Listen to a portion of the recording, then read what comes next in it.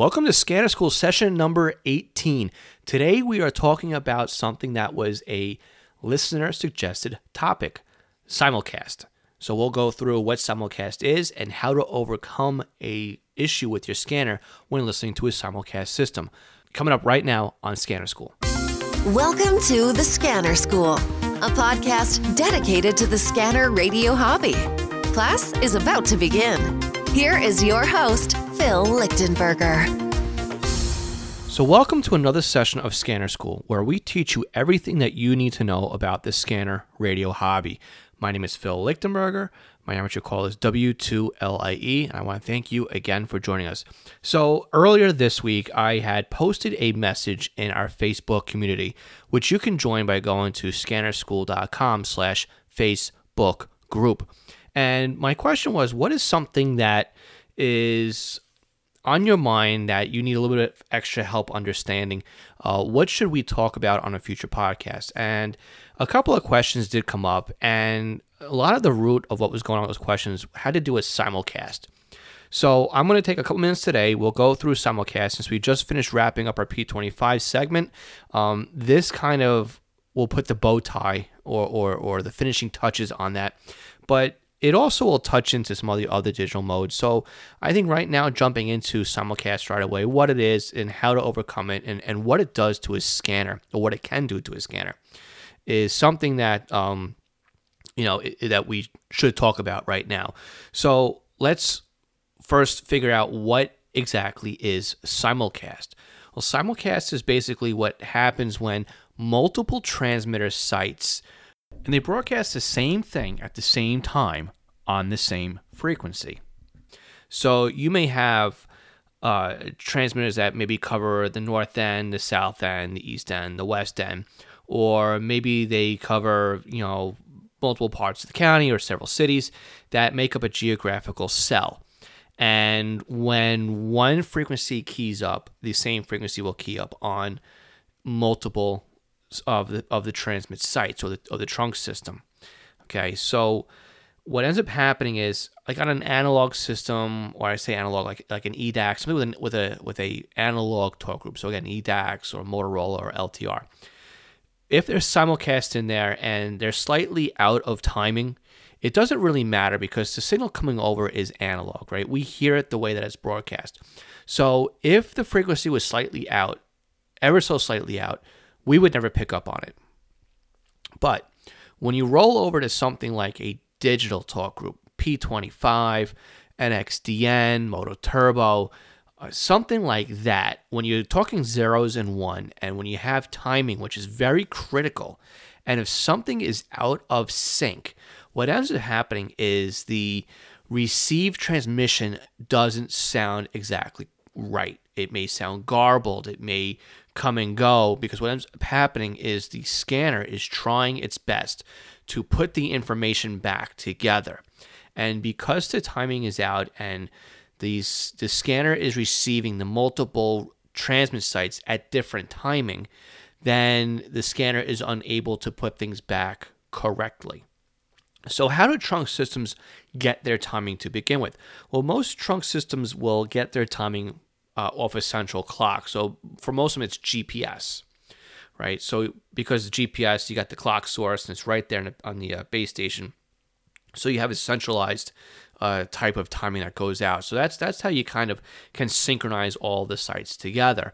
But again, it causes a problem with the receiving end because you have what is called delay in the transmission delay, right? Because you have space, and space has a known time, right? We talk about things when we talk about in space with the speed of light, the speed of sound, and all that. And since RF is basically a sound wave, that is the speed at which that the information gets from a transmit site to your receiver.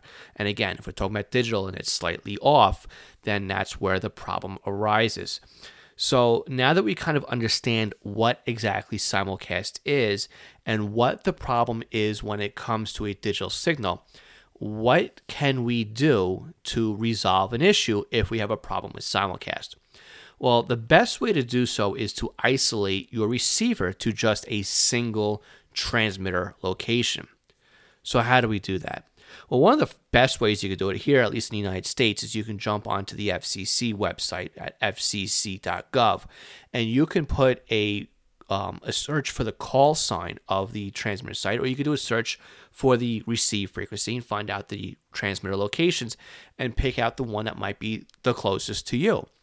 Or you may have to find one that maybe is not the closest to you, but the one that you can receive the best. So it might be closer to you, but the next furthest site that might be twice as far away, as an example here, might be 300 feet taller on a 200-foot tall tower, and that might be the one that you're receiving better because your closest one maybe might be on a 50-foot tall building in a valley at the bottom of the hill, right? So you kind of have to use the FCC website as a guide. Now, I'm sure people over on the other side of the pond in other countries, right, you have your own type of government frequency regulator that would that you would look into.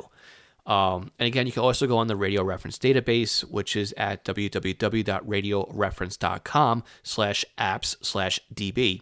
And from there, you can also pinpoint the locations using a Google map of where the transmitter sites are. So how do we go about isolating the best transmitter to receive?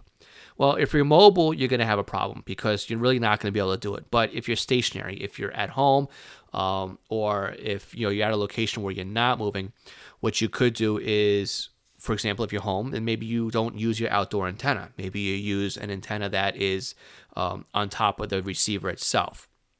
So this limits you to what you can actually hear because now instead of having a large footprint of what you can receive by using an outdoor antenna, you've now shrunk your receivers.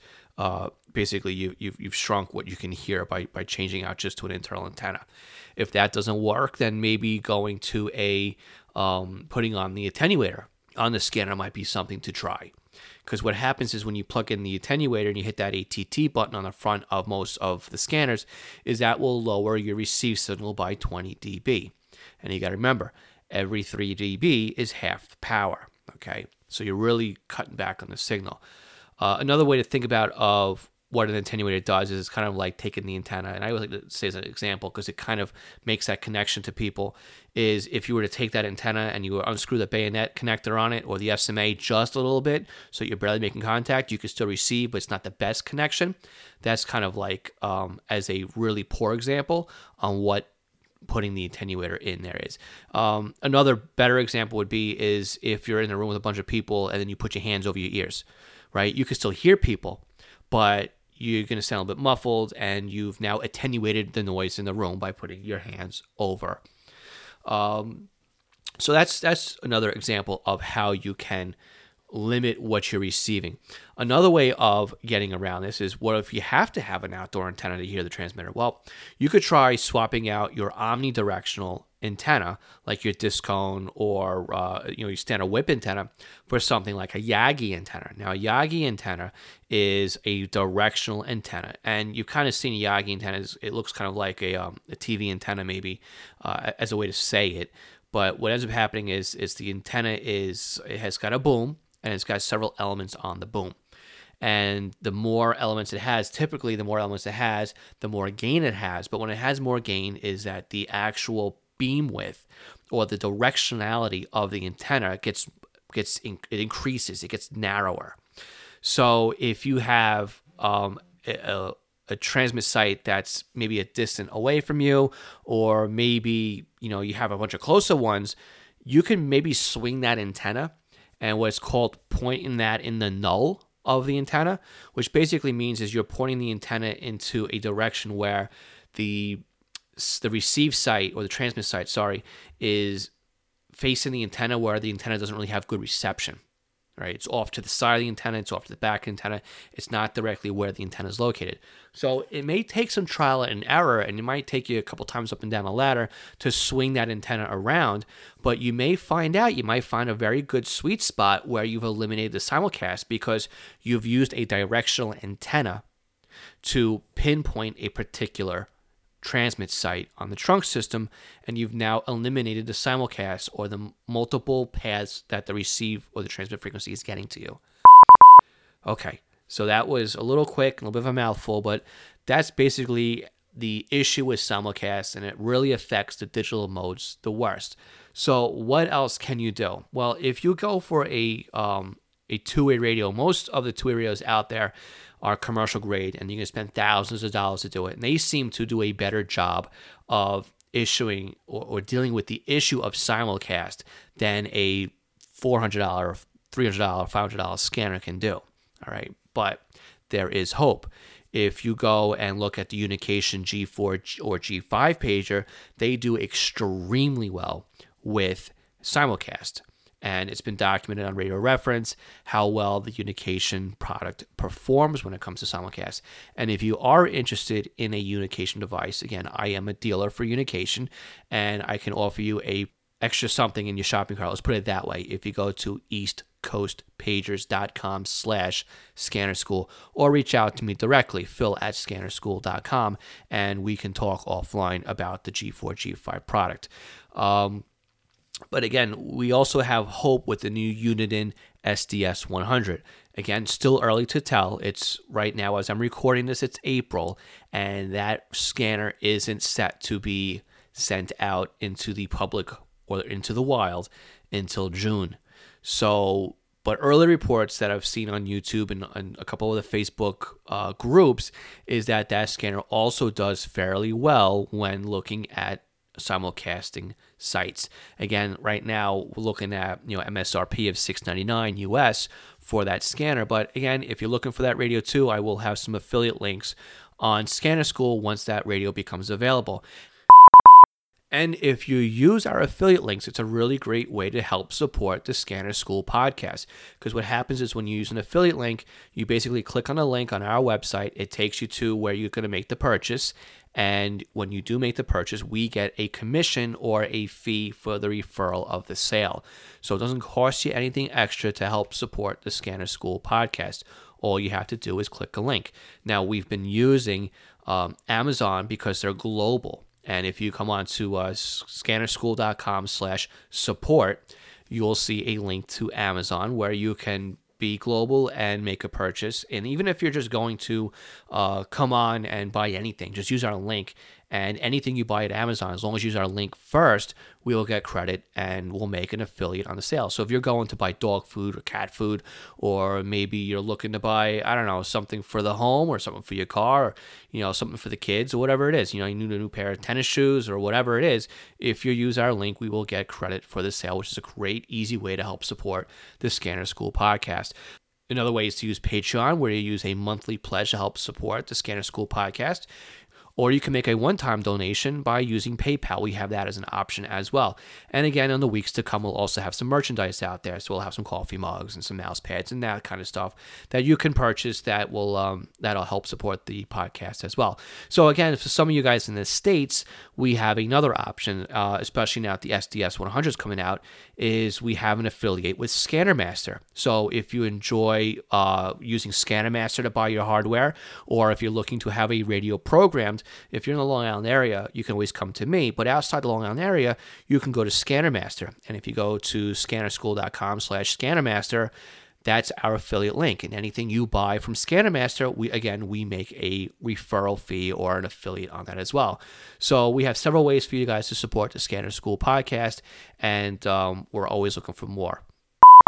So again, the topic that we talked about today in simulcasting, this came from a post that I made in our Facebook group. So if you aren't already a member of our Facebook group, please go to scannerschool.com/Facebook group and join our community. It's a great group of folks who also enjoy scanning, and I'd love to have you as a part of the scanner community that we have set up on Facebook.